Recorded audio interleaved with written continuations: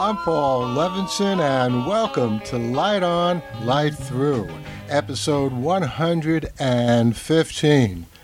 Well, it's January 2nd, 2019, and yesterday, which would be New Year's Day, guess what I was doing around 10 o'clock in the morning?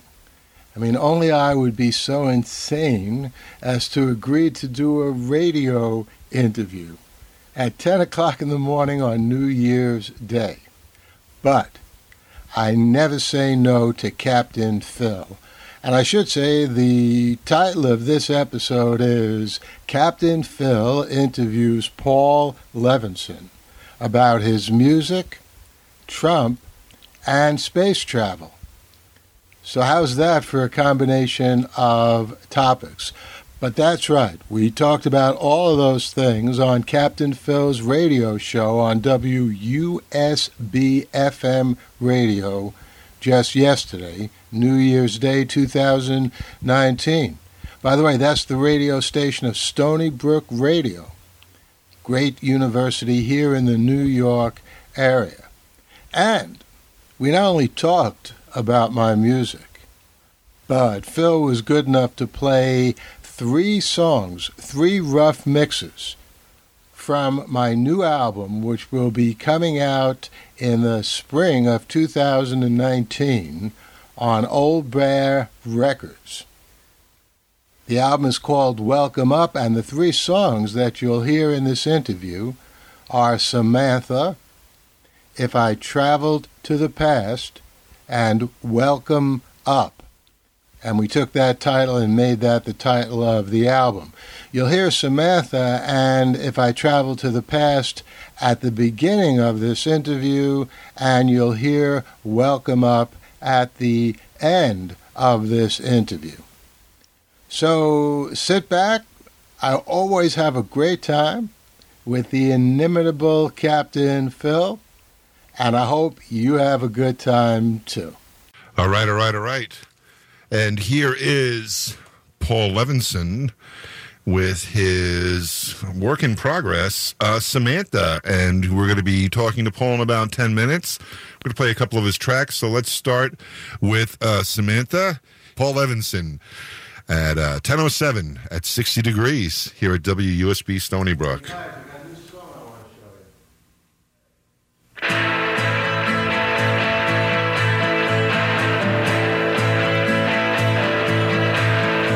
Samantha, can't you see? There's no way loving me gonna work for you. Yeah, that's ever true. Samantha, fantasy is so sweet when it's true. But love is past due. Not much we can do.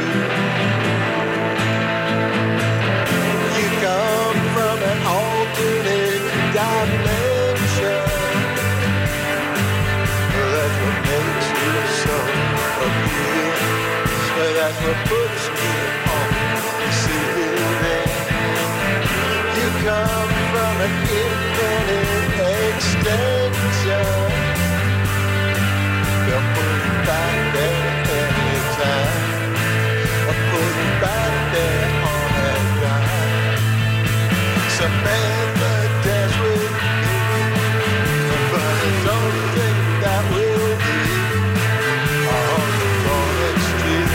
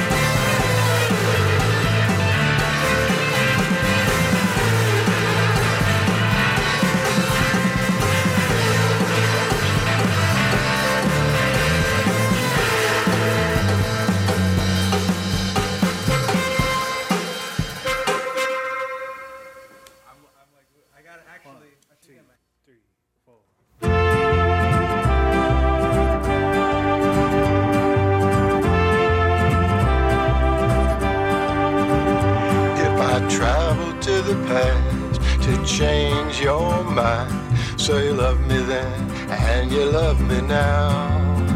Would I have known to travel back in the first place? If I traveled back so fast that the world was blind, could I slip through time? Could I slip the vine of paradox that turns the best into the worst case?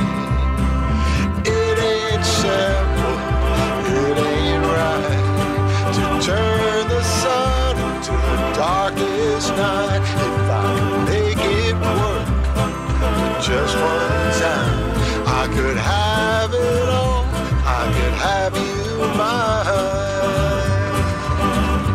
If I traveled to the past, no, I'd never tell a single soul my lips would be sealed, except when they brushed against your sweet face. If I traveled to the past to change your mind, so you love me then and you love me now, would I have known to travel back in the first place? No, it ain't simple, it ain't right to turn the sun into the darkest night. If I could make it work just one time, I could have it all, I could make you mine. I could travel back through time. If only I could travel back through time. If only I could travel to the past. If only I could travel back in time. If only I could travel back in time. Hey, man. How you doing? Happy New Year, my friend. Happy New Year. This has to be the coolest transition to a phone guest ever, because I brought you up as you were singing along with your song. How cool is that, my man? Oh, hey, how was your New Year, Paul? It was great, actually. I mean, the whole day was fabulous. We saw our grandson for a couple of hours, and our kids, and, you know, just taking it easy.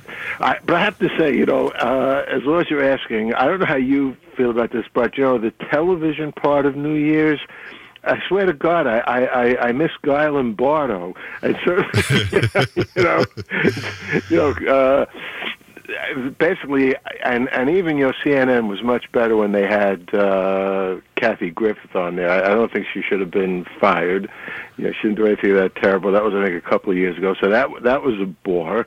I remember when Dick Clark wasn't the greatest, but he was better also than. So actually, we spent the wee hours of the morning watching a Finnish Nordic noir series. We haven't finished watching it yet on Netflix, called Deadwind, and I highly recommend it. It's pretty good. On Netflix. Yeah, now with streaming and everything, it's totally changed the media landscape and how people spend their time. Now, for me, this is, buckle your seatbelt, Paul. All right, good. I'm a huge fan of Space 1999. I love it, warts and all. And so Comet TV, which is an over-the-air TV that I pick up with my antenna that's on my roof, did a Space 1999 marathon. So I was watching that, but simultaneously I was toggling back and forth to NASA TV because we had the Ultima Thule. And I pronounced that right. I have no idea whether it's Thule or Thule. I think it's Thule. I remember the way they were saying it. When I talk about it later in the show, what I'll do is I'll hear them talk about it, because I have a bunch of material for that as well. Sure. But I just watched that, and it was, what it was really funny, it was like an anticlimactic thing, because Brian May came on at midnight and premiered his new song, which was fantastic, which was just great. And it's just great because I'm watching the coverage, and Brian May is being interviewed, and underneath him they have like the name. You know how they have put the name tag up, on these things? Yes. And it says Brian May, astrophysicist, Rock star. That's a great combination. I love it.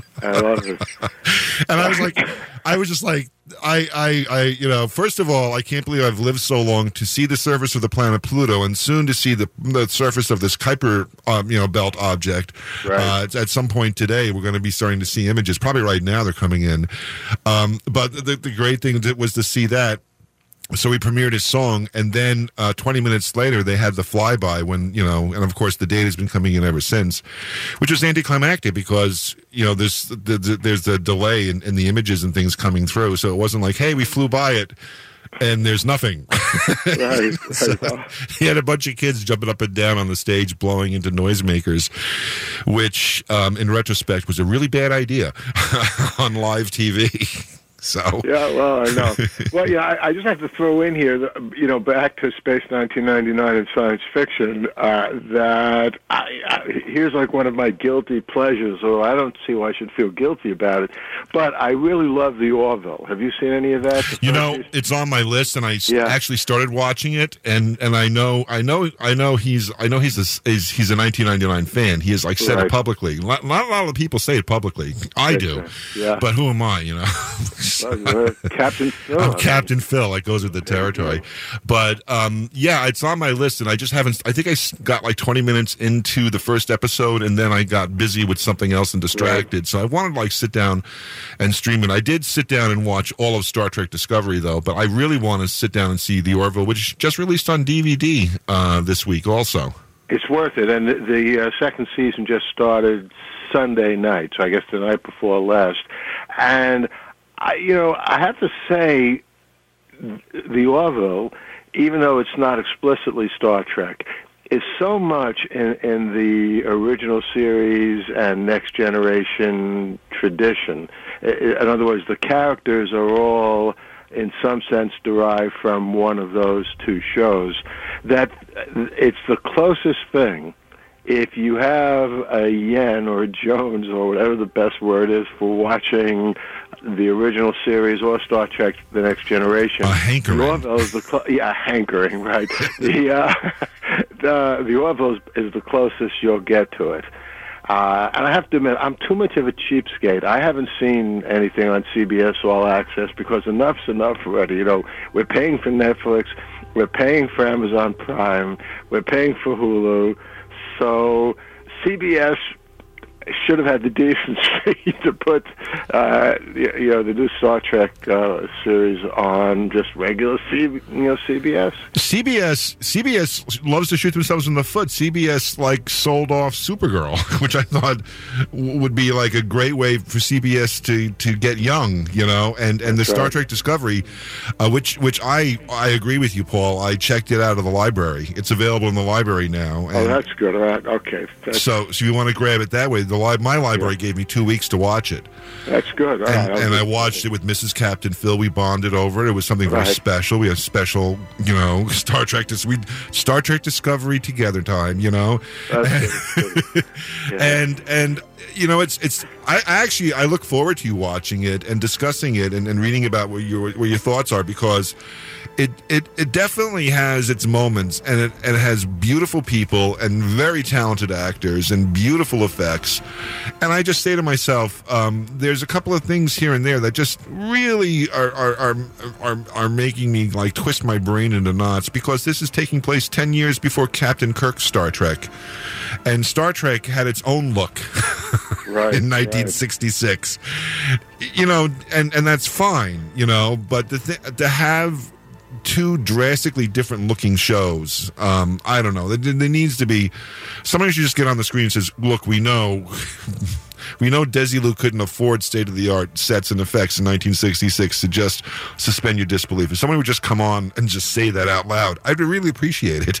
Yeah, listen, I realized, to some extent what they were doing behind the scenes in the original Star Trek, because in the early 1970s, basically my story is I was going to City College in the 1960s, but apropos of my music, I dropped out in the late 60s to write songs, and my first album, Twice Upon a Rhyme, I was working on it, and so on. So I didn't get back until into any university classroom until I went to NYU around like 1974, 75. And once I did that, I got my BA, my MA, my PhD, all those crazy things. But one of the things I did at NYU was I took a couple of television production courses. And so it's the mid-'70s, and what had happened is, I mean, television production had evolved to some extent since the mid-'60s. But it was then that I realized what Star Trek, had been doing, and so in a way, if you look at it in one sense, it is incredibly, held together by cardboard and Scotch tape, and the set is ridiculous. But if you look at it another way, it's a pretty sophisticated accomplishment, because at the time when I was watching it in the '60s, I didn't think it was some kind of incredible, and it wasn't low budget, and I didn't think it was some kind of incredibly lame production. Which, of course, now if you look back, it seems that way. By the way, if you want to really see an incredibly low-budget production, check out from the 1950s Captain Video and his Video Rangers, which was on Dumont Television. Yeah. There, my God! I mean, yeah, I've actually seen some of those. Yeah, you could you could practically see every once in a while, someone like behind one of the props, like someone's hair sticking up out of the mic and picture. Yeah. That sort of thing. Absolutely. That, and there was another one too, not just Captain Video. There was like, not Space Rangers, but something, along those lines that I remember seeing as well. Or Space Patrol. I think it was Space Patrol. And the actor that was in it, everybody had a crew cut in those shows. That's right. Yeah. Everybody looked like Biff from Back to the Future. That's right. Yeah. But the one guy went on to be like in tons of sitcoms in the '60s and '70s as the dude who would like be the bully all the time, And I forgot his name, but I mean I saw him, and when you see him on these shows, you're just like, that's the dude who was like trying to beat up Felix Unger or something, back in the '60s, Yeah. But I recommend you check it out. But yeah, the Orville is on my list, Paul, and I'm glad. One of the things I always said about Galaxy Quest, which I guess Orville has like kind of ripped a page from a little bit. A little bit, absolutely, yeah. I always said Galaxy Quest, which was a brilliant movie, expertly acted and wonderfully done. But if I ruled the world, Galaxy Quest would have been done with the cast of Star Trek: The Next Generation. Well, that would have been a good touch, absolutely. Yeah, and I mean, Patrick Stewart loves Galaxy Quest. He loves it because the end of the movie, the fans save the world. That's right. The fans save the world. Fans save the world. How about that? That's a great concept. Yeah, man. Listen, we're off topic already. This is the story of our lives, of our interviews. I mean, I am always off topic. But I said we were going to talk about your music first. Right. Now you went up to, where was it? Niagara Falls, was it? Not that far, about an hour south of Niagara Falls, Batavia, New York, Batavia, Buffalo, yeah. Yeah, well, it's not Buffalo either. It's sort of halfway between Buffalo and Rochester. Yeah, I went to school in SUNY Fredonia, so I would drive through Batavia. Yeah, so yeah. And it's actually a really cool little place. I mean, the studio, Old Bear Studios, which is Old Bear Records recording studio, it's located in this great, like old but like refurbished building. They have a very cool cafe, on the ground floor, and the studio was like something else, and the people who run it, Chris Hoisington and Anthony Hoisington, and they're the ones that they also run and own Old Bear Records. They've really outfitted the studio with like all these cool things. I mean, everywhere in the studio that you look, you can grab something and play some rhythm with it, and So I felt incredibly at home there. And actually, my wife Tina came with me, and that made it even more cool because Tina was in the studio with me when I recorded a lot of Twice Upon a Rhyme back in the late 60s and early 70s. So, yeah, people often ask me, my God, and this album is going to come out in 2019, so we're talking really close to 50 years after my only other album of original material came out. And people often ask me, wow, how does it feel? And, my stock answer, which I think I heard some other, recording artist who'd been gone for like 30, 40 years say. So it was so good I picked it up. I can't quite remember who it was, though. But anyway, this is like my line about that it was actually part of my strategy back in the late 60s and early 70s to put out a record and then wait almost 50 years, to put out the next record.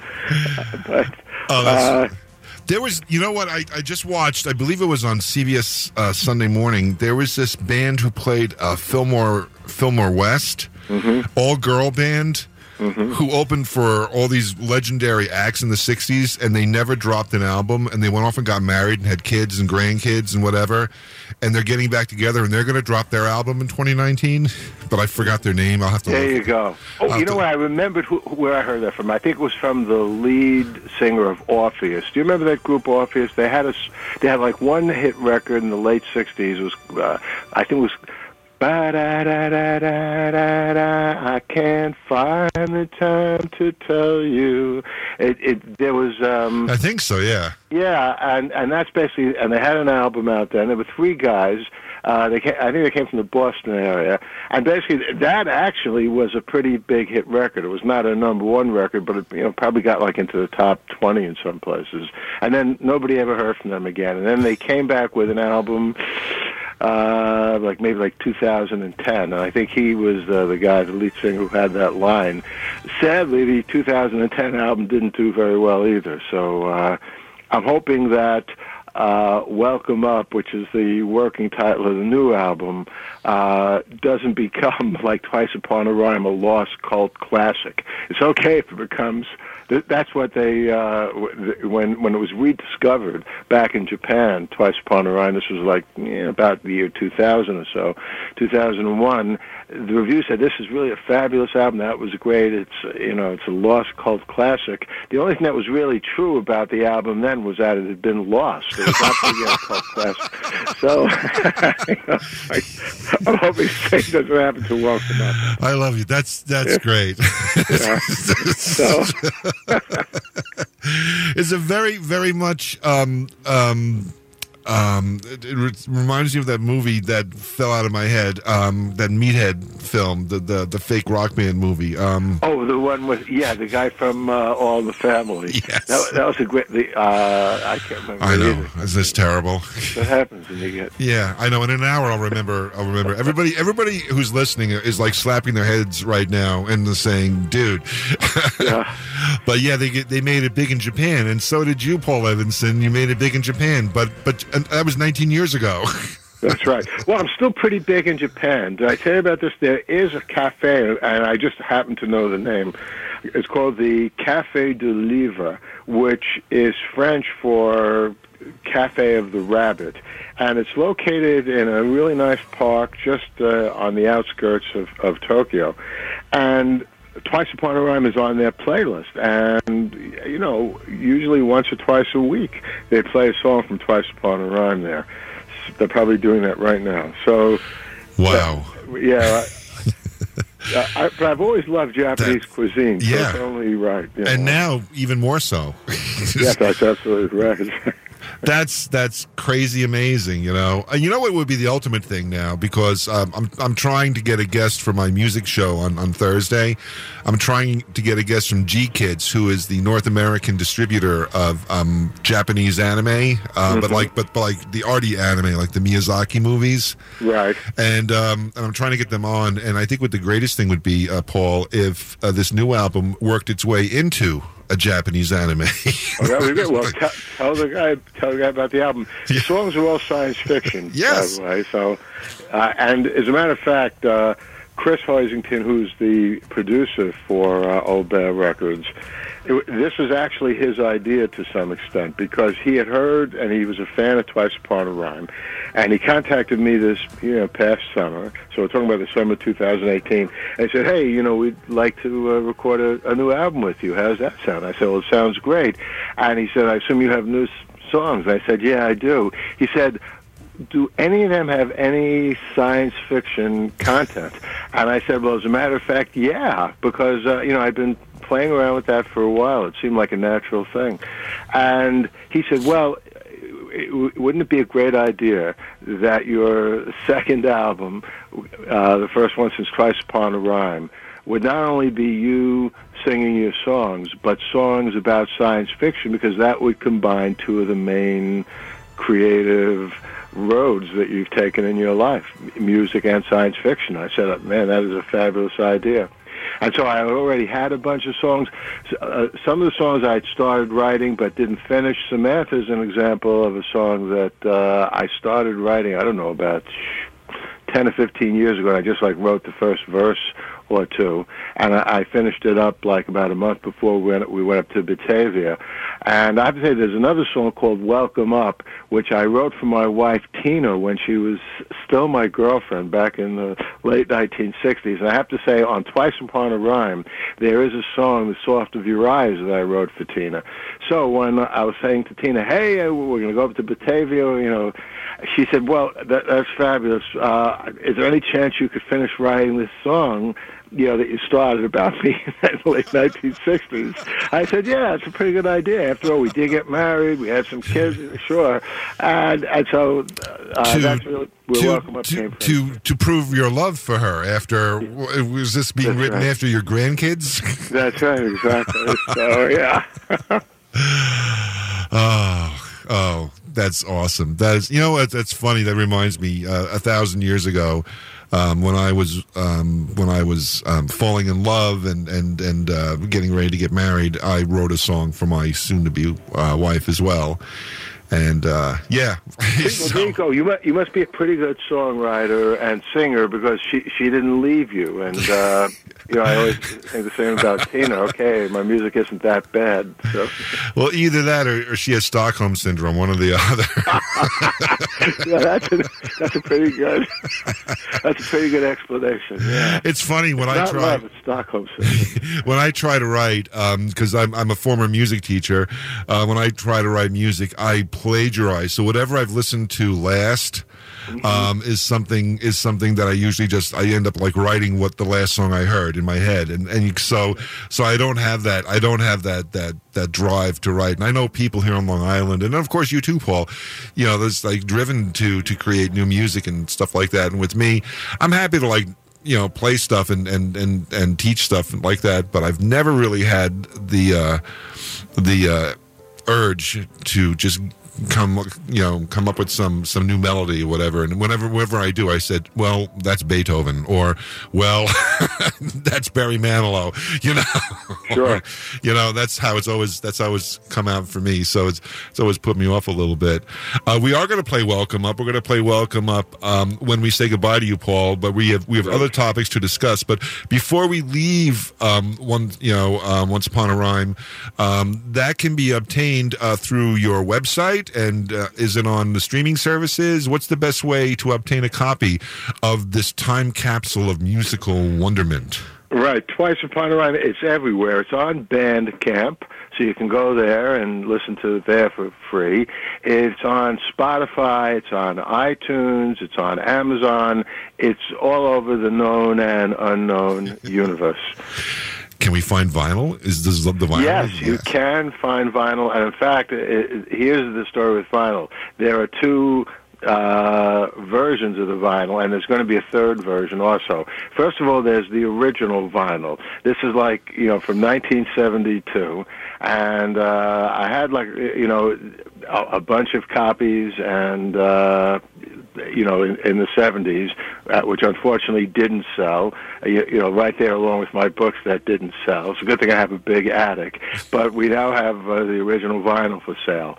About 6 or 7 years ago, Anthony Nyland has a small record label called Sounds of Salvation Records. Sometimes it's called Whiplash Records, out of the United Kingdom. He remastered Twice Upon a Rhyme, and so he put it out in really nice new, crisp sounding vinyl. That was a limited edition. There's also a CD that a Japanese record company, Vivid Records, and a Korean company put out around 2008. And last but not least, sometime in the next year, in 2019, Old Bear Records, in addition to putting out Welcome Up, is going to put out a new vinyl of Twice Upon a Rhyme as well. So you'll be able to get both records from Old Bear Records. So this is incredible. So I have to ask, the Japanese and Korean version, does it have the obi? I guess, did I say that right? The little strip of writing? Yes, it does. The Japanese version is why the album is being played in the Café du Livre, because they picked up a copy of the CD whenever it was in 2010, and they're obviously fans.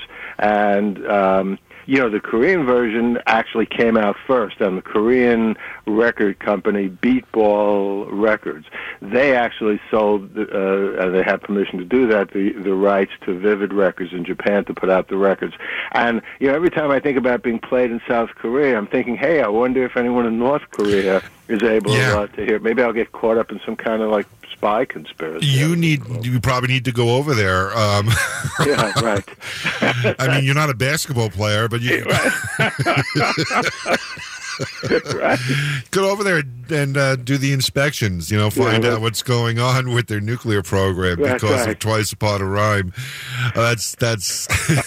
I'll tell them what I think of Trump. I'm sure we'll see what happens. Well, apparently those two got along really well. Yeah, Trump said he fell in love with them. So. Yeah, birds of a feather, huh? Right. So, I just think that's great, though. Just as a quick aside, you're also speaking on a radio station here in WUSB Stony Brook that happens to have a Korean radio program on Sunday nights from 6 to 7, Korean Life. So there you go. So there you go. See, it's all tied together. You're in the right place. So it's synergy. It's synergy. That's right. And it's energy. And it's PaulLevinson.com, right? It's PaulLev.com. So PaulLev.com, or my blog is PaulLevinson.net. Perfect. And also and besides that, you're a very successful science fiction author, and I believe you just released an audiobook, or is that, I've been reading about the plot to save Socrates. Yeah. Didn't that just come out, or am I just seeing it? It just popped up on my news feed. Well, because it's about time travel, it's understandable that people will get the timing a little jumbled. Actually, it came out probably around 2006, 2007, a few months after the print version of the novel came out.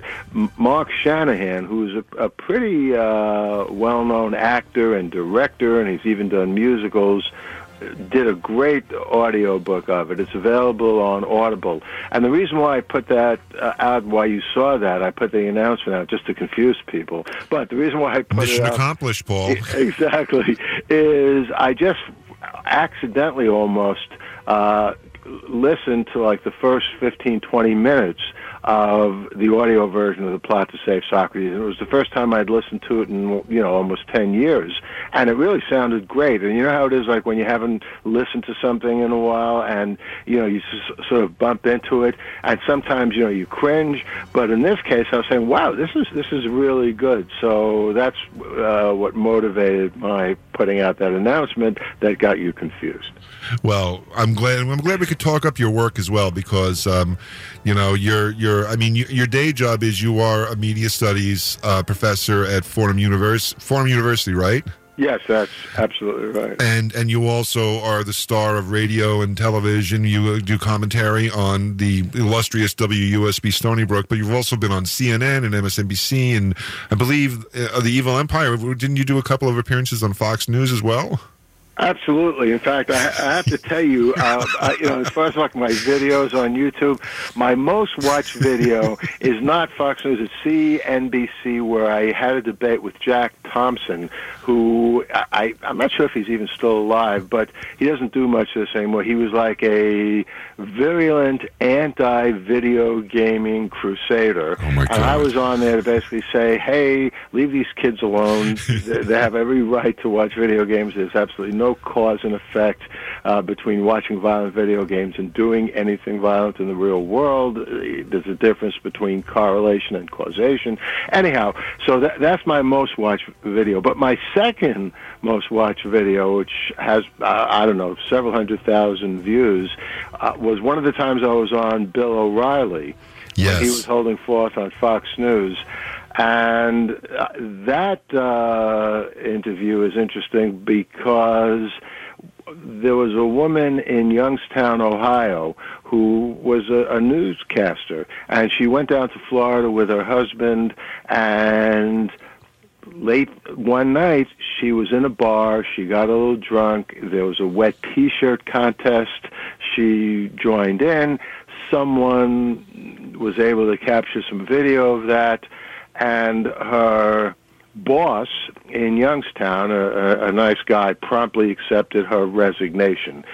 And O'Reilly, back then, the paragon of virtue, yes, basically says, oh, my God, this woman disgraced herself, and they brought me on, professor from Fordham University. What do you think about that, professor? And I said, well, what I think about it is people should be judged on how they do their job, not on what they do if they go out with their husband, on vacation in Miami, and don't hurt anyone. They do something, you might not like it, but it didn't harm anybody. So, and I'll never forget, O'Reilly, was ending the segment, and he looks into the camera in his meaningful way, and he says, well, you've heard what the professor said, folks, but trust me, you'll never see her on television again. And with about a half a second left, I said, we'll probably see her on Fox News as a newscaster in the next couple of months. And you can see the smoke coming out of his ears. So I got a good last night. But anyway, I was very happy to see that she went on and actually was, and still is a very successful newscaster in Cleveland. And, O'Reilly, think about the hypocrisy. Here, back then, he's preaching to everyone how you have to be so virtuous.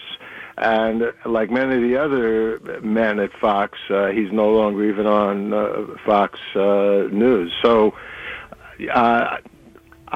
people often say to me, why did you go on O'Reilly? Why do you even go on a show like Fox, network like Fox? And the answer is I think it's good to spread the truth, at least as I see it, in enemy territory, because where else are they going to hear it? So, yeah. Hey, Fox, if you're listening, I'll come on anytime you want. Yeah, I'll be your agent, Paul. So I'll send you over there. Listen, can I change it up? Let's get into politics, and then we'll end with the Pluto Ultima Thule mission. Good. Let's transition right into that. So, it's been kind of like 2018, a bad year, the worst year, an unbelievable year. What are the highlights of horror from where you sit, Paul? Let's start with the worst and work our way, hopefully, to maybe the light a little bit. Yeah, I think it's been one of the worst years in American history. It's better than when we were at war with ourselves, the Civil War, and it's better than, say, 2001 because of what happened September 11th. But just politically speaking, this is the worst thrashing that our democracy has ever been subject to. And, it shows, I've been thinking about this, and I actually heard Lawrence O'Donnell on MSNBC talking about this at some point a couple of weeks ago. It shows the absurdity of our electoral college system. And one of the points that Lawrence O'Donnell makes is, around the world, what we call the popular vote, they don't call it the popular vote. They just call it the vote, meaning they don't have to make a distinction between the popular vote and some other kind of vote, the electoral college vote, because they don't have electoral colleges. And no system of democracy is perfect. But I think what has happened in 2008 is we are once again suffering the consequences of this profoundly antiquated and anti-democratic, with a small d, system that we have. Because it just makes no sense. Somebody wins the popular vote here in the United States by 3 million votes. That person is not president. And the only reason that happened is, the country was created back when there were just 13 states. Nobody back then could have realized how the United States would take up the whole continent, that you would have huge states like California. And the fact of the matter is, what the Electoral College does is it privileges people in rural states, and I have nothing against rural America, but they don't reflect the mainstream of America. That's reflected in the big cities. But the Electoral College, although obviously to some extent the number of electoral votes that each state gets is based on its population, it's still not something that is a direct reflection of what the people want. And that, I think, is ultimately what historians are going to say is the reason that we got such an awful president taking office in 2017. And, we could talk for hours about, in many ways, there's no other word to describe it, the insane things that Trump has done as president. One of my main concerns, because as you mentioned, I am a professor of communication and media studies. I do teach about the ethics of journalism. The way that he has systematically undermined the legitimate press in the United States, I wish I could say that it's unprecedented, but unfortunately I can't say that, because that's exactly what Hitler and the Nazis did in Germany when they ascended to power in the 1930s. And you and I probably talked about this the last time I was on the show. Oh, yeah, yeah. Yeah, I mean, the Lügenpresse, which means the lying press, that was their word back in the 1930s for fake news.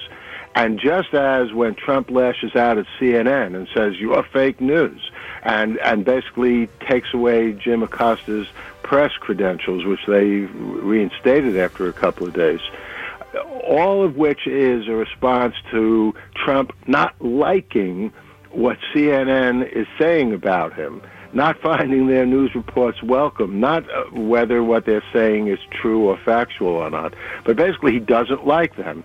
So he undermines them by calling them fake news.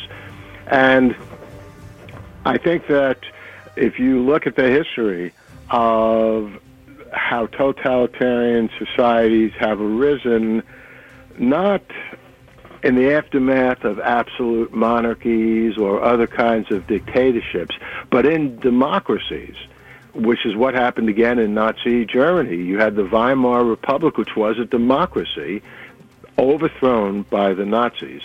One of the things that the usurpers of democracy do is they systematically undermine the public's confidence in the press.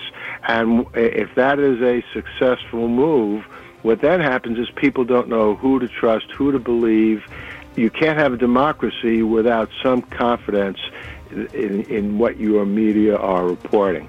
So I look at that as the single worst thing, but I'm certainly open to people saying, well, it's even worse than that, what Trump has done regarding immigration, and that's actually another totalitarian move. You demonize a segment of the population. They're somehow not fully Americans. They're not even fully human. They're not deserving of any kind of humane treatment. So it's okay to have little kids dying because they're separated from their parents. They're not treated medically in an appropriate way, in a way that protects their health. And so we've had at least 2 cases where kids have died. That is just monstrous. And Trump is 100% responsible for that. So it doesn't matter, where you turn. I can't think of a single thing that Trump has done. And that's really saying a lot. Look, even George W. Bush, who in my view didn't deserve to be president because, you'll recall, and I'm sure our listeners will remember, in the year 2000, first of all, in that election, Gore won the popular vote. And not only that, Gore would have won the electoral vote had the count in Florida been allowed to proceed, but the Republican Supreme Court stopped that recount. So I had nothing good to say about George W. Bush, and I had nothing or very little good to say about Richard Nixon. But you know what? Those guys look like angels compared to Trump. They Nixon do. at least opened up a relationship with China. That was a good thing. And George W. Bush actually was trying to create a better immigration policy. So I've disagreed with presidents, given my own strong opinions lots of times. But what has been going on in our country, and therefore the world, since Trump has took office is just something else in terms of its threat to democracy. And it's not an exaggeration to say the horrors that have come out of the White House. So to segue into, what happened in 2018 that at least is good, certainly the fact that the Democrats have gained a majority in the House of Representatives and in a couple of days will at least have half of one branch of government not controlled by Republicans. I think that is certainly a big ray of hope, which leads me to think that 2019 is going to be a lot better than 2018. Did the Republicans in the 2 years they controlled all branches of government, and they're well on their way of controlling the judiciary, I guess, for years to come, do you think they accomplished what they wanted to accomplish, or do you think they were just there to sow chaos? Is this kind of like a disaster capitalism sort of thing done on a governmental scale where they're just kicking over? This reminds you of Babylon 5, actually. They're the shadows kicking over all the anthills, to coin a phrase, because, they've been playing Babylon 5 on Comet TV also. But anyway, on the nerdy aside here. But I look at what's happened in the last 2 years, and I see a bunch of anthills being kicked over and knocked over, and the least... the weakest members of our society, the poorest, or the immigrants, all these, or the children even, or the victims of gun violence, have all come under scrutiny and attack by this administration. Was this just to sow chaos, or they truly want to extinguish those things? I think it's much worse than just wanting to sow chaos. And apropos of the courts, if you look, you go back, and Obama appoints somebody who the Senate refuses to even consider, because even back then the Senate was under Republican control. Beyond belief. Beyond right. belief. So that's where it started. And then you have Trump gets in office, and the first thing he does he appoints Neil Gorsuch to that position. Gorsuch is confirmed. And then, obviously, Kavanaugh is confirmed. And, this is yet another whole story. We could talk for hours about this. I don't get people like Jeff Flake. He's retiring from the Senate. So what was he worried about? What did he have to lose? He had the chance to basically step up and make history for the benefit of humanity by not confirming Kavanaugh, and yet after all that he said, being concerned about Kavanaugh, he confirms him anyway. So although the Republicans did not accomplish most of the things that they wanted to accomplish in terms of legislation, and thank goodness they failed to repeal the Affordable Care Act. They came very close. This took John McCain, a Republican, with his thumbs down to prevent that from happening, and good for John McCain. But, the appointment of these two Republicans to the Supreme Court, there's nothing that can be done about that. Even if Trump were impeached tomorrow, and even if Pence were impeached, and even, let's not make it tomorrow, let's make it next week, so Nancy Pelosi, as Speaker of the House, becomes president, there's nothing you can do about Kavanaugh and Gorsuch. And yet, in my view, they, for different reasons, they neither should have been appointed to the Supreme Court and confirmed. So I think that is a signal accomplishment, a bad accomplishment of Republicans. Otherwise, most of what they proposed did not go through and did not become enacted into law. And here I think we do have something that we can say on behalf of our separation of powers in this country. A combination of Congress and the courts, in their own ways, by and large, have gotten in the way of Trump's worst impulses. Although not in terms of immigration, because again, there are real people who are dying on the Texas-Mexican border.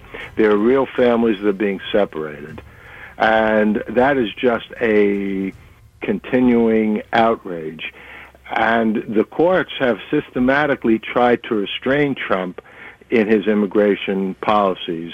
But a president does have certain discretionary power, and that's going to continue until Trump's no longer in office. So the bright spot in all this was the capture of the House by the Democrats.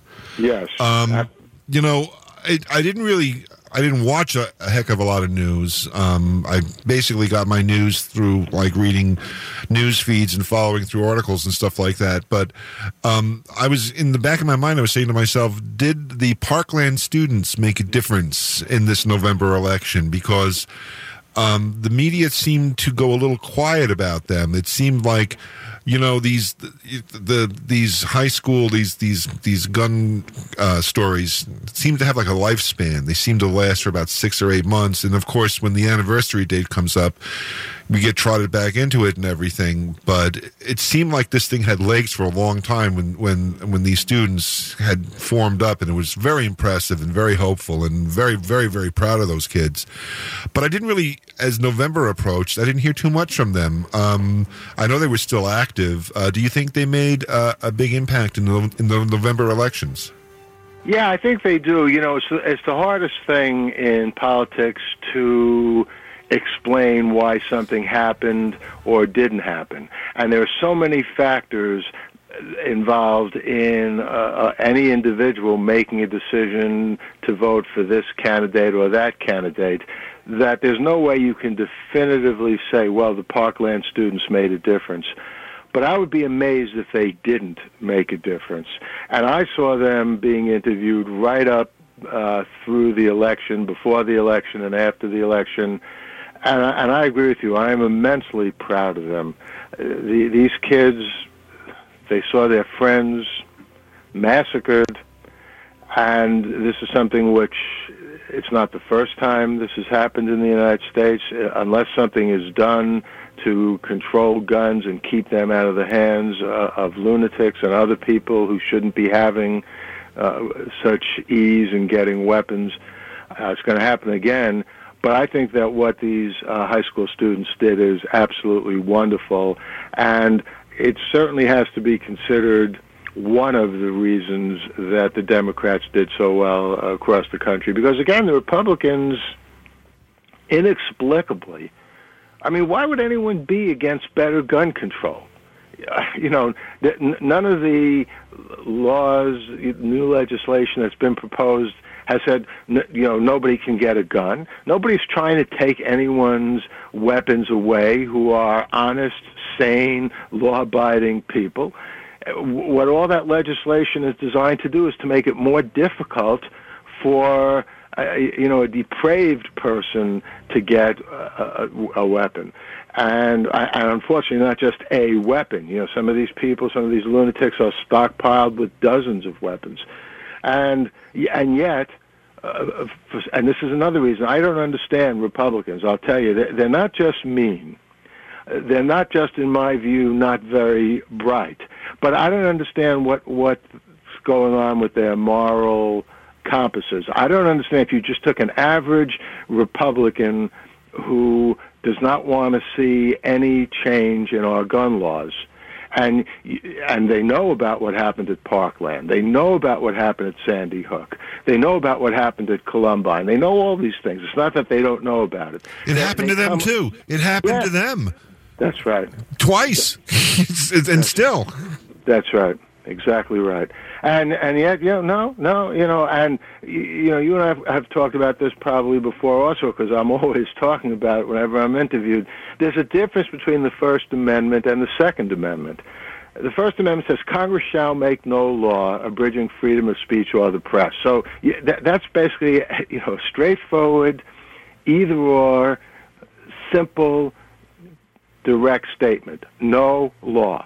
The Second Amendment doesn't say Congress shall make no law regarding citizens' rights to possess weapons.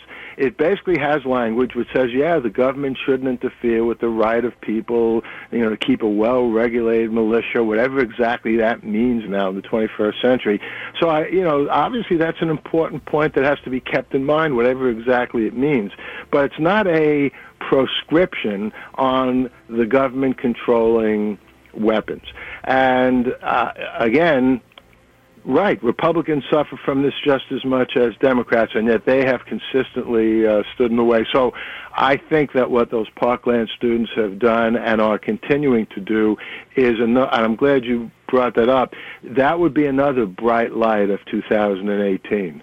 I would expect that what they started is going to continue, and maybe the next time that we have a Democratic Senate as well as a Democratic House and a Democratic president, they'll pass some laws that will control some of these weapons. People around the world think we're insane, not just about the Electoral College, but about the prevalence of guns in our society. But this again gets back to the Supreme Court problem. Whatever laws are passed will have to be okayed by the Supreme Court, and at this point, the Supreme Court has a Republican majority. Yeah. I have to interrupt you for 1 second here, Paul. It is 11:03 here at WUSB Stony Brook, 90.1 FM, and W297BM Stony Brook, 107.3. It's 57 degrees. I got my shorts. I do have my shorts on. I came in with shorts. I'm in shorts and a T-shirt. I had the AC on in the truck driving up this morning. You going swimming this afternoon, Paul? Actually, I would. The pool closes at 12, so I probably won't have time to shove after the show. But if there were an outdoor place I could go swimming, I don't think there are any beaches open, I would definitely jump in. Yeah, it's like, I don't even think the water around Long Island, the sound is, the water has gotten cold enough yet for winter. Right. So it takes a little while. So I don't know what's going on here, but I just find it amazing. I'm sitting here and I'm looking at the weather, the little weather computer here on my board, and it's 57 degrees. It beats a blizzard, I'll tell you that. January 1st. I've come to this. Listen, I've done radio in a blizzard. It's I know. It's not a pretty sight, especially when it's during Christmas vacation, and you must know this being at Fordham, and it's Christmas vacation, and they don't plow the campus to get into a building that's not plowed. It's like, I know. You need skis. Yeah, absolutely. Yeah. Just get back to Parkland for a second.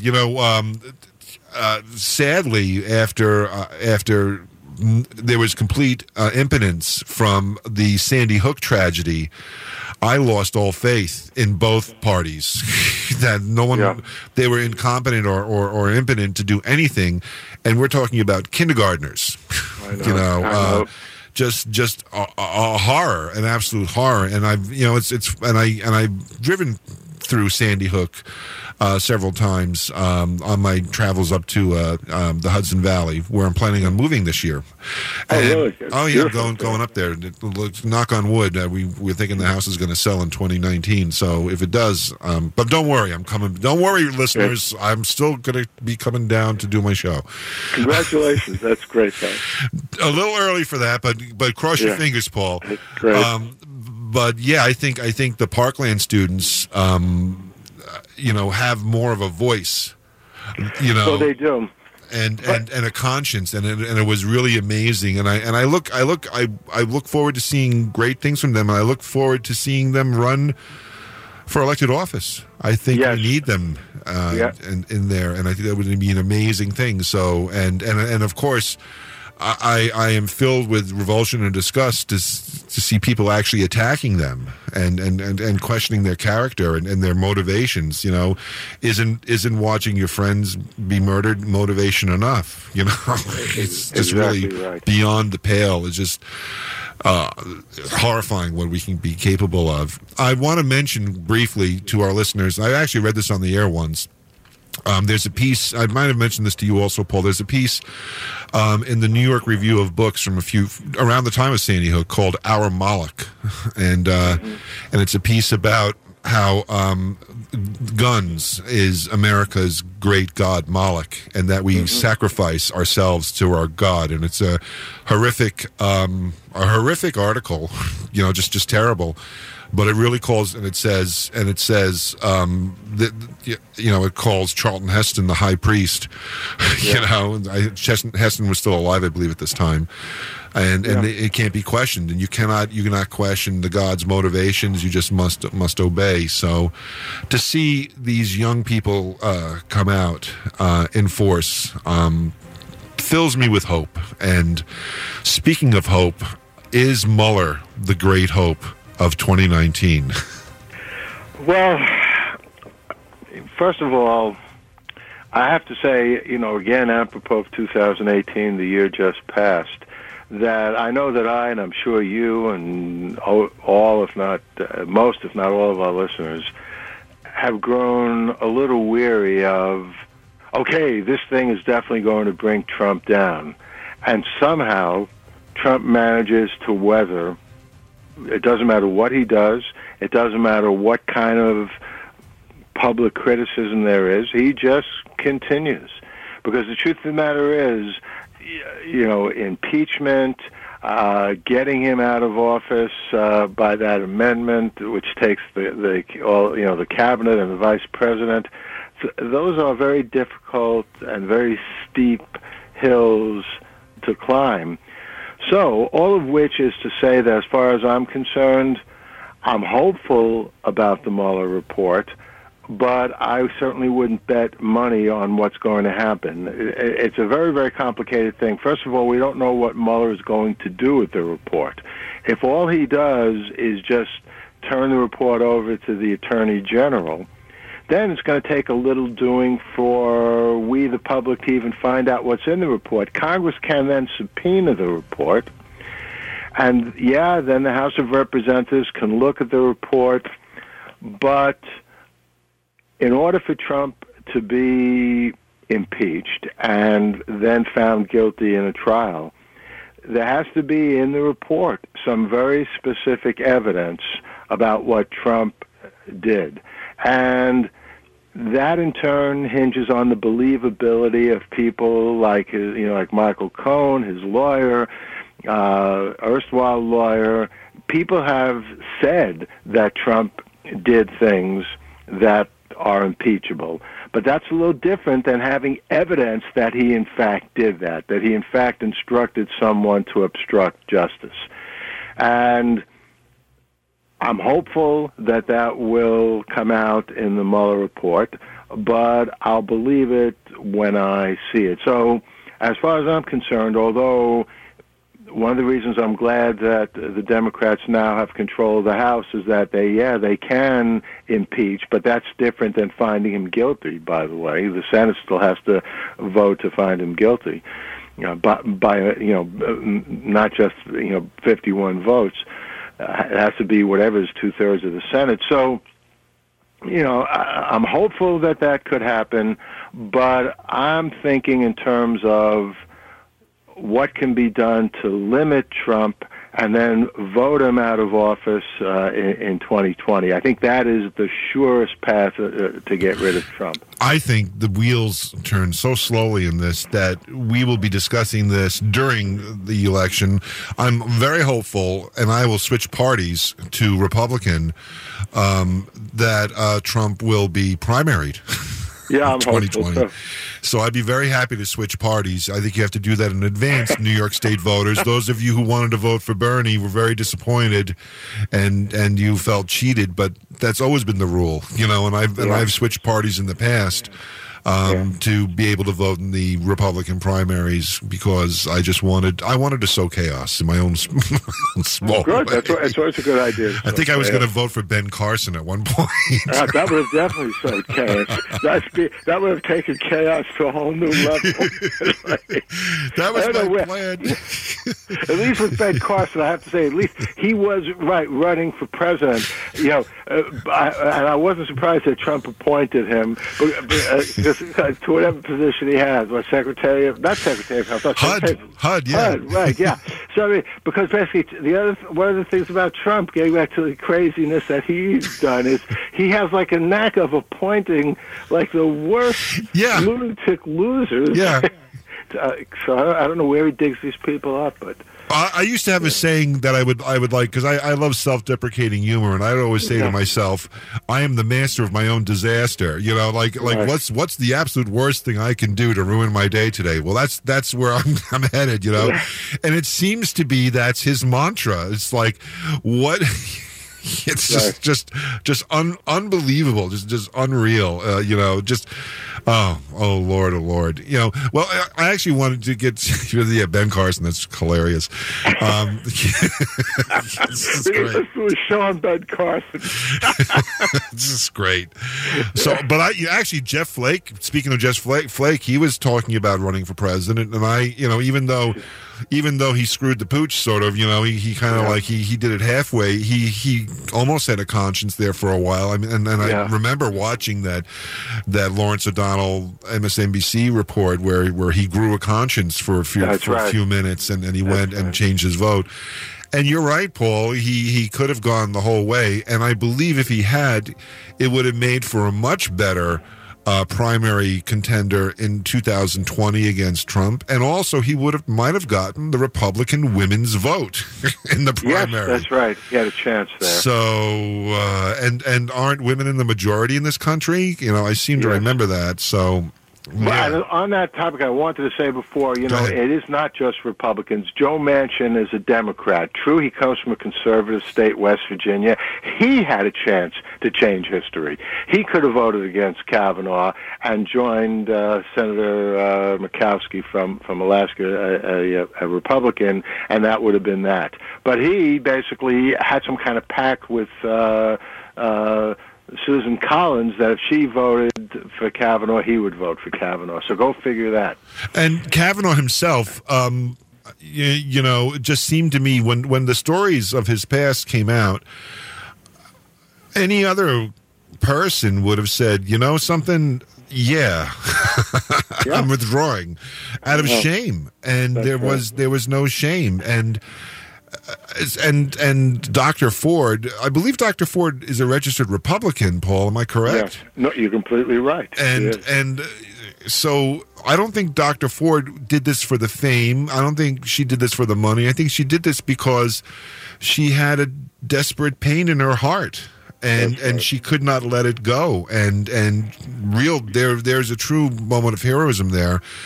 And the real disgust happened days later at that rally where they were mocking her and doing the exact thing she said hurt her the most. Right. They were laughing at her, and then here he is in a crowd of men and women mocking her. Although they only show the crowd that's behind him. They never show if he's actually filled up the stadium in those little... I know. I've always hoped that it's just like some kind of papier-mâché dummies that are out there. But... Look, there are a lot of people in the United States who have vile opinions, and they're still not in the majority. That's why it is an absolute perversion of democracy that Trump is even in the White House. Trump did not win the popular vote. Getting back to what we were talking about before, it's just an oddity of this ridiculous electoral college system that we have. But hopefully in 2020, those people, their numbers haven't increased, and if the Democrats campaign in a more savvy way, not that Hillary Clinton's campaign did anything wrong. This is always the wisdom of hindsight. But with that wisdom of hindsight, I think there's a very, very good chance that Democrats will recapture the White House in 2020. And I think Democrats need to talk to the people in the middle of the country, and they need to talk about jobs, and they need to talk about industries that need to transition. Coal doesn't need to be supported. Coal needs to transition into a cleaner industry, and those people need jobs. That's right. And that's that. And if we can take 50% of our economy and put it onto defense, I'm sure we can come up with a few $1 billion to help some poor coal miners, who are living in poverty in West Virginia. And I think if the Democrats can come up with a real plan, what I'm advocating here, Paul, is I'm advocating for us to vote for Dave. Remember the movie Dave? Yeah, I remember Dave. I love that movie. A job for everyone. Everybody works on Monday. That's what I want. That should be the Democrats' campaign slogan. Everybody works on Monday.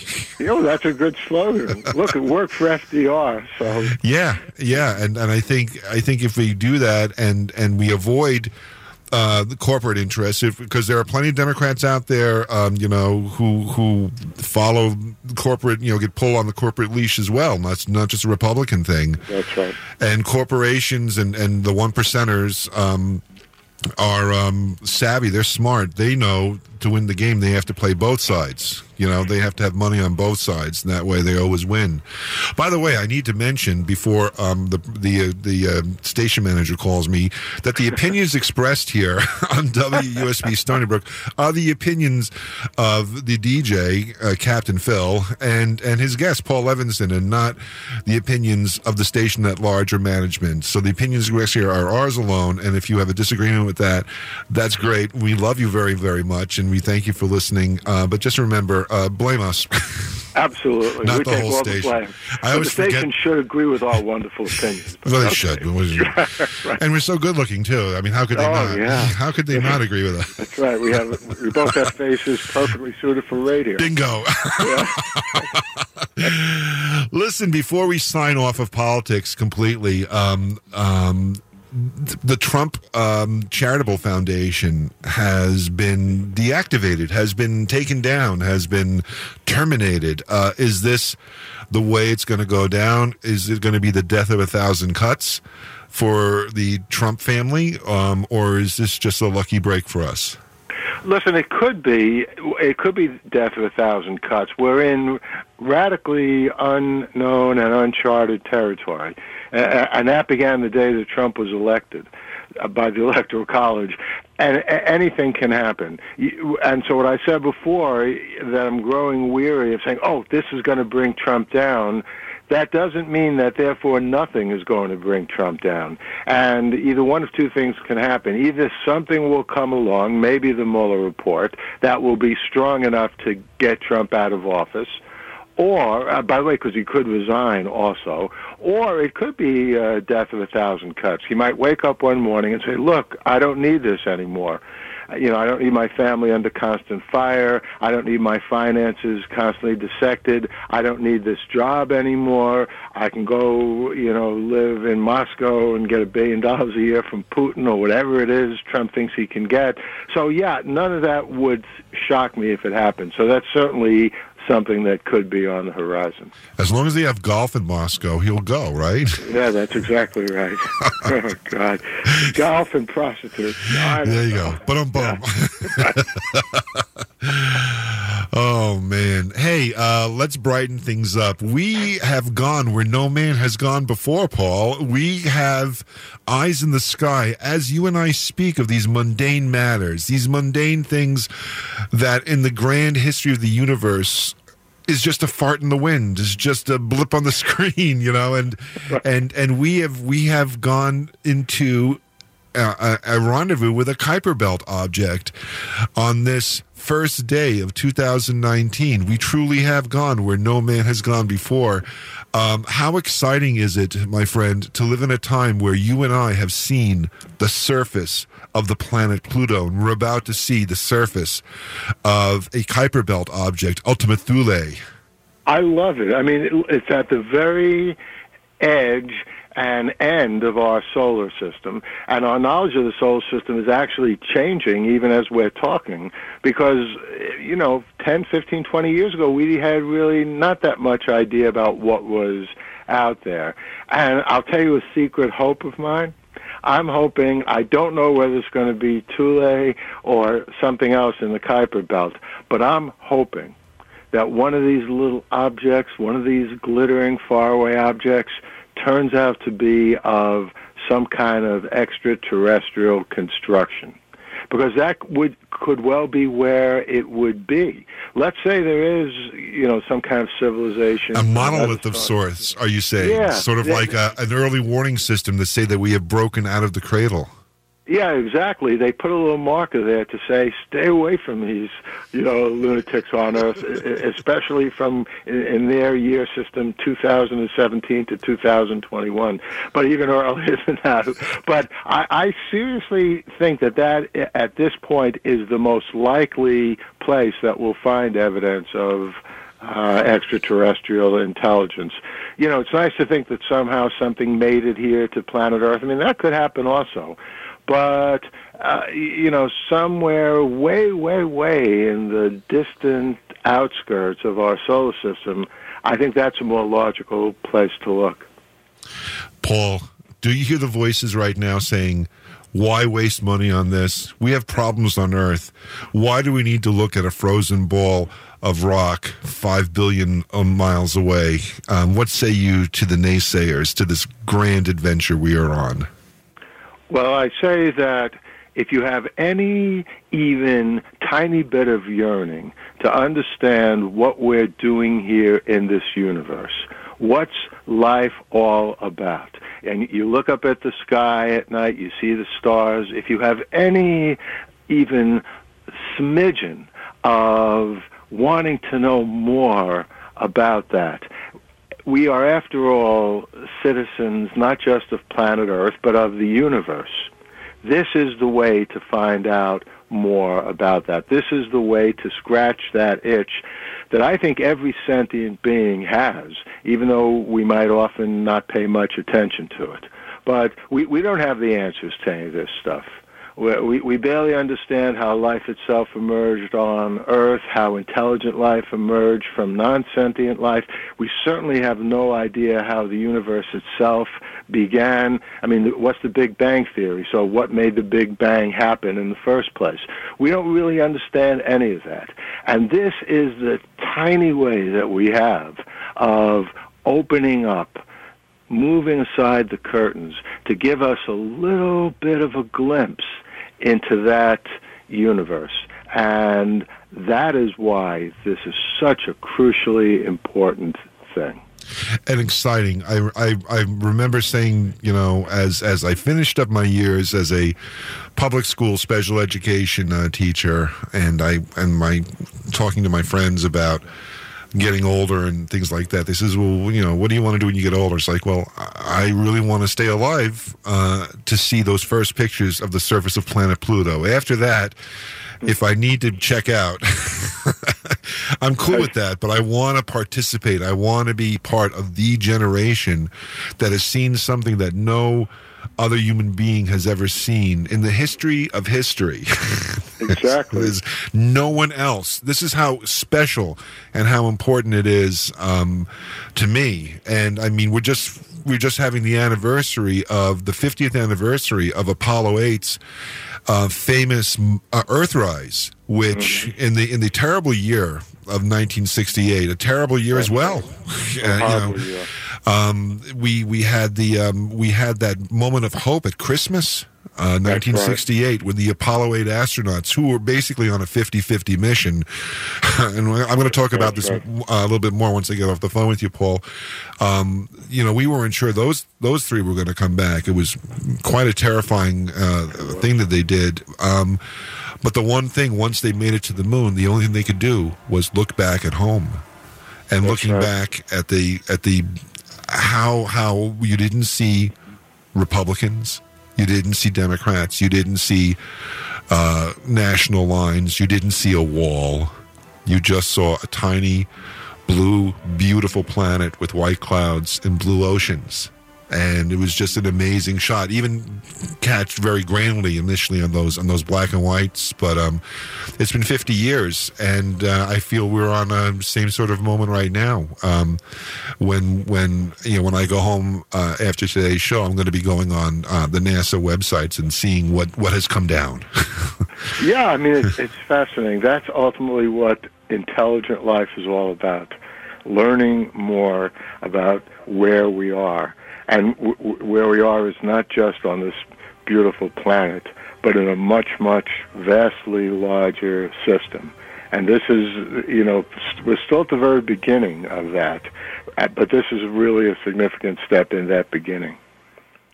Paul, you have been on for over an hour, and you have made my New Year's, and you got up early on New Year's Day, which is a holiday for both of us. It was worth it. And spend time with me, and I so appreciate it. Let's give out all your credits again. It's your blog was paullevin.net, was that? The blog is Paul Levinson, my full name, .net. .net. On Twitter, I'm at Paul Lev, P-A-U-L-L-E-V. That's at Paul Lev on Twitter. And paullev.com is my webpage. Also, if you search on me and my name, Paul Levinson, you can get to Bandcamp. You can get to my Reverb Nation music page. I'm Paul Levinson on Facebook. You're welcome to. I almost have 5,000 friends, so I don't think I can take on any more friends, but you're certainly welcome to follow me and say hello. And I'm always very responsive. Yes. And you also attend science fiction conventions in the New York, New Jersey area. Do you have a convention coming up in 2019 besides ReaderCon? I would say Heliosphere. That's, I think, in March. So I'll definitely be there. I have to. You know what? I have to remember about Heliosphere because in my brain it's Lunacon, and I know. And for whatever reason, the Heliosphere, their news and their updates don't reach me. So I wanna put that on my list. I have to add that to my calendar because the late lamented Lunacon I think it's gone for good. I feel terrible about that. I just read Alec Neverly-Lee's fantastic book called Astounding about the golden age of science fiction, and it made me nostalgic for Lunacon because Arlen Andrews, an analog writer, has a picture which he put up, I've seen it before, of him and John Campbell at Lunacon in 1970, a year before Campbell passed away. And it's a real shame that Lunacon isn't with us anymore. Briefly speaking about John W. Campbell, I've been in contact with John Betancourt, and he's publishing that lost work of John Campbell's, which was like the original story for Who Goes There, which is the basis of the movie The Thing. Yep. So have you been following that at all? Exciting stuff, huh?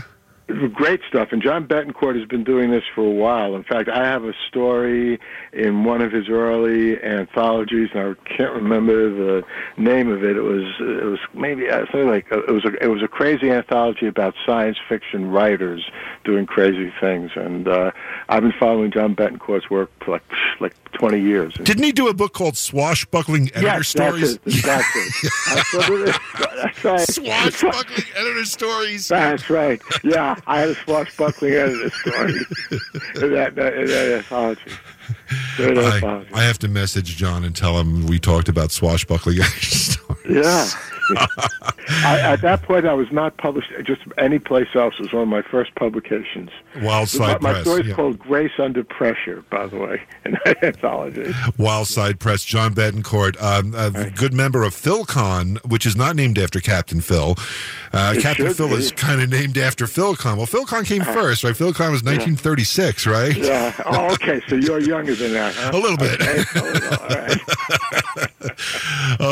it. But oh my God, yeah. But yeah, I'm trying to get John to come on the radio and talk about this John W. Campbell story. So that's in the works for 2019. I'm hoping to make that happen, and it's very exciting. I was an early supporter of the Kickstarter because I thought it's just going to be one of these little things, and it took off. The media picked up with it, and he quadrupled or quintupled his original budget for it or whatever, and now they've got Bob Eggleton, the famous artist, the Godzilla artist, painting the cover, and it's just and Bob is perfect for like a monster story, the perfect artist. So it's very exciting. So if you're interested in the movie The Thing, and the history behind it, you'll want to look up Wildside Press and John W. Campbell.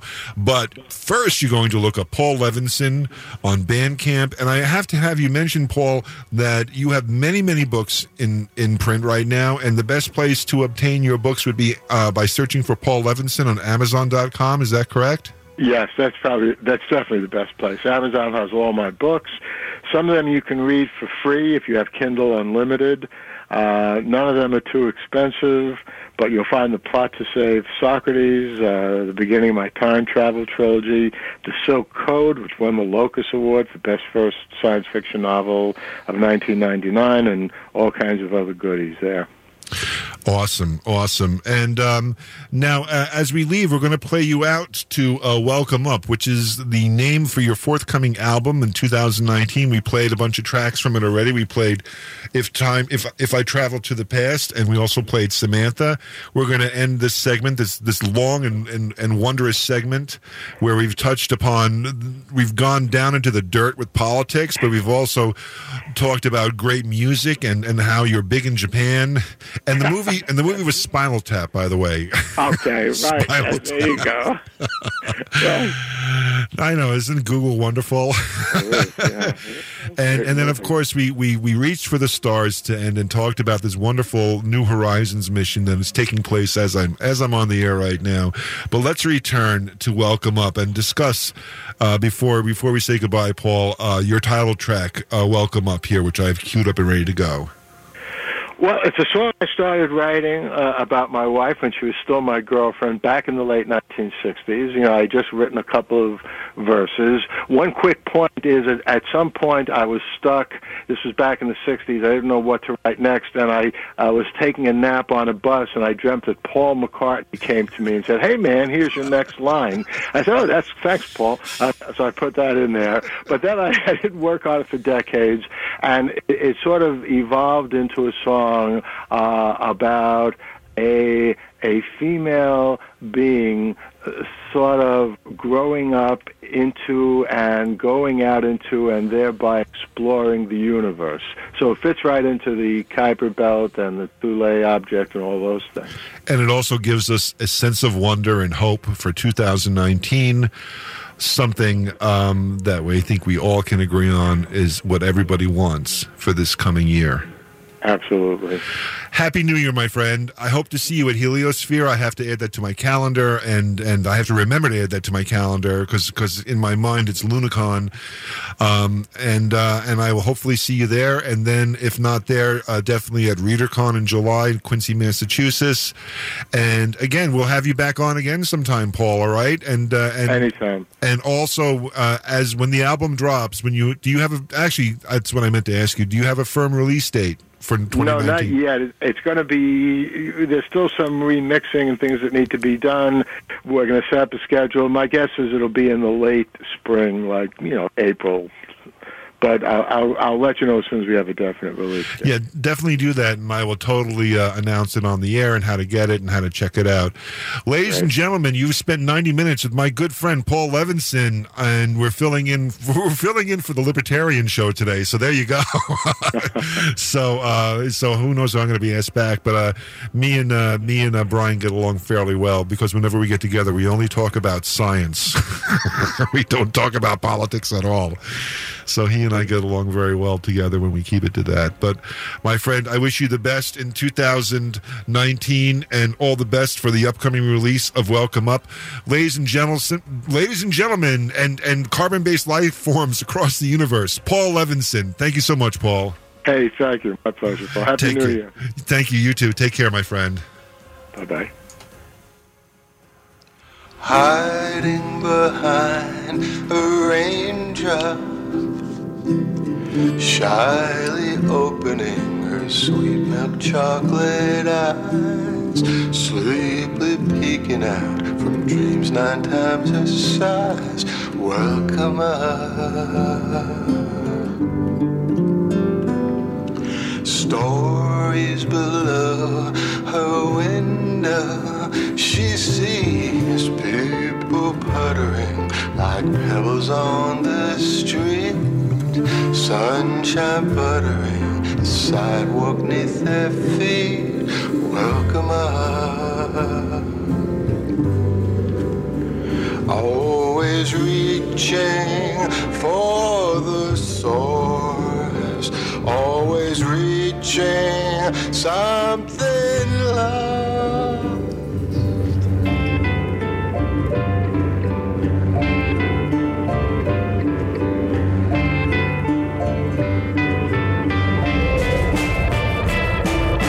Gliding beyond the same drive, stars are clear as day, although it's just past noon. Moons are plentiful and every crow's in tune. Welcome up. Soaring above the sunbow, lights an avenue for worlds that may be found. Life is teeming there in every crazy sound. Welcome up. Always reaching for the source, always reaching what was lost.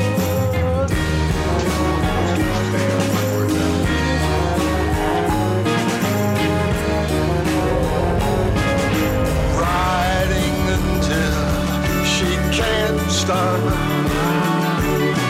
never in reverse, a trip is set on Zen. What is the universe and just where does it end? Welcome up.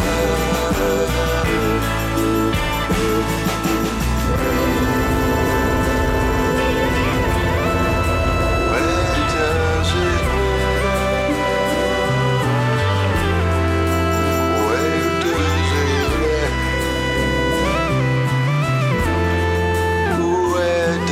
it end?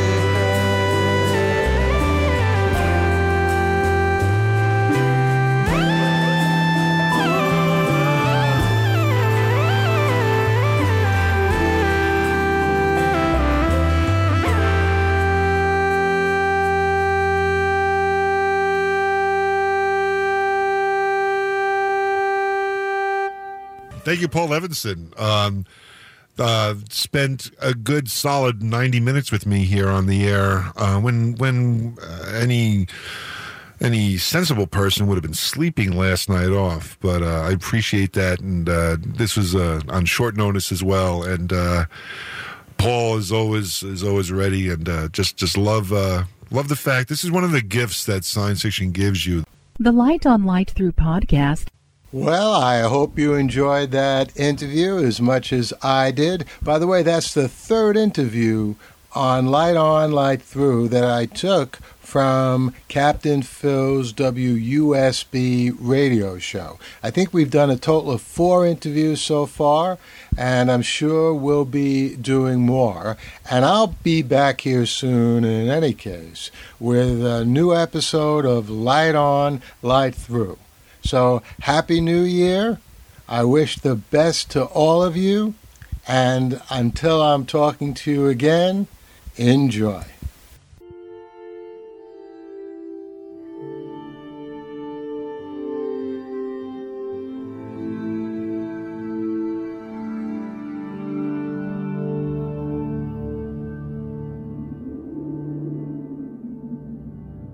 Athens, 2042 AD. She ripped the paper in half, then ripped the halves, then ripped what was left again into bits and pieces of history that could have been. Sierra Waters had read once that, years ago, it was thought that men made love for the thrill, while women made love for the sense of connection it gave them. Curled Up with a Good Book says, Sierra Waters is sexy as hell. You can find out more about The Plot to Save Socrates by Paul Levinson at theplottosavesocrates.com.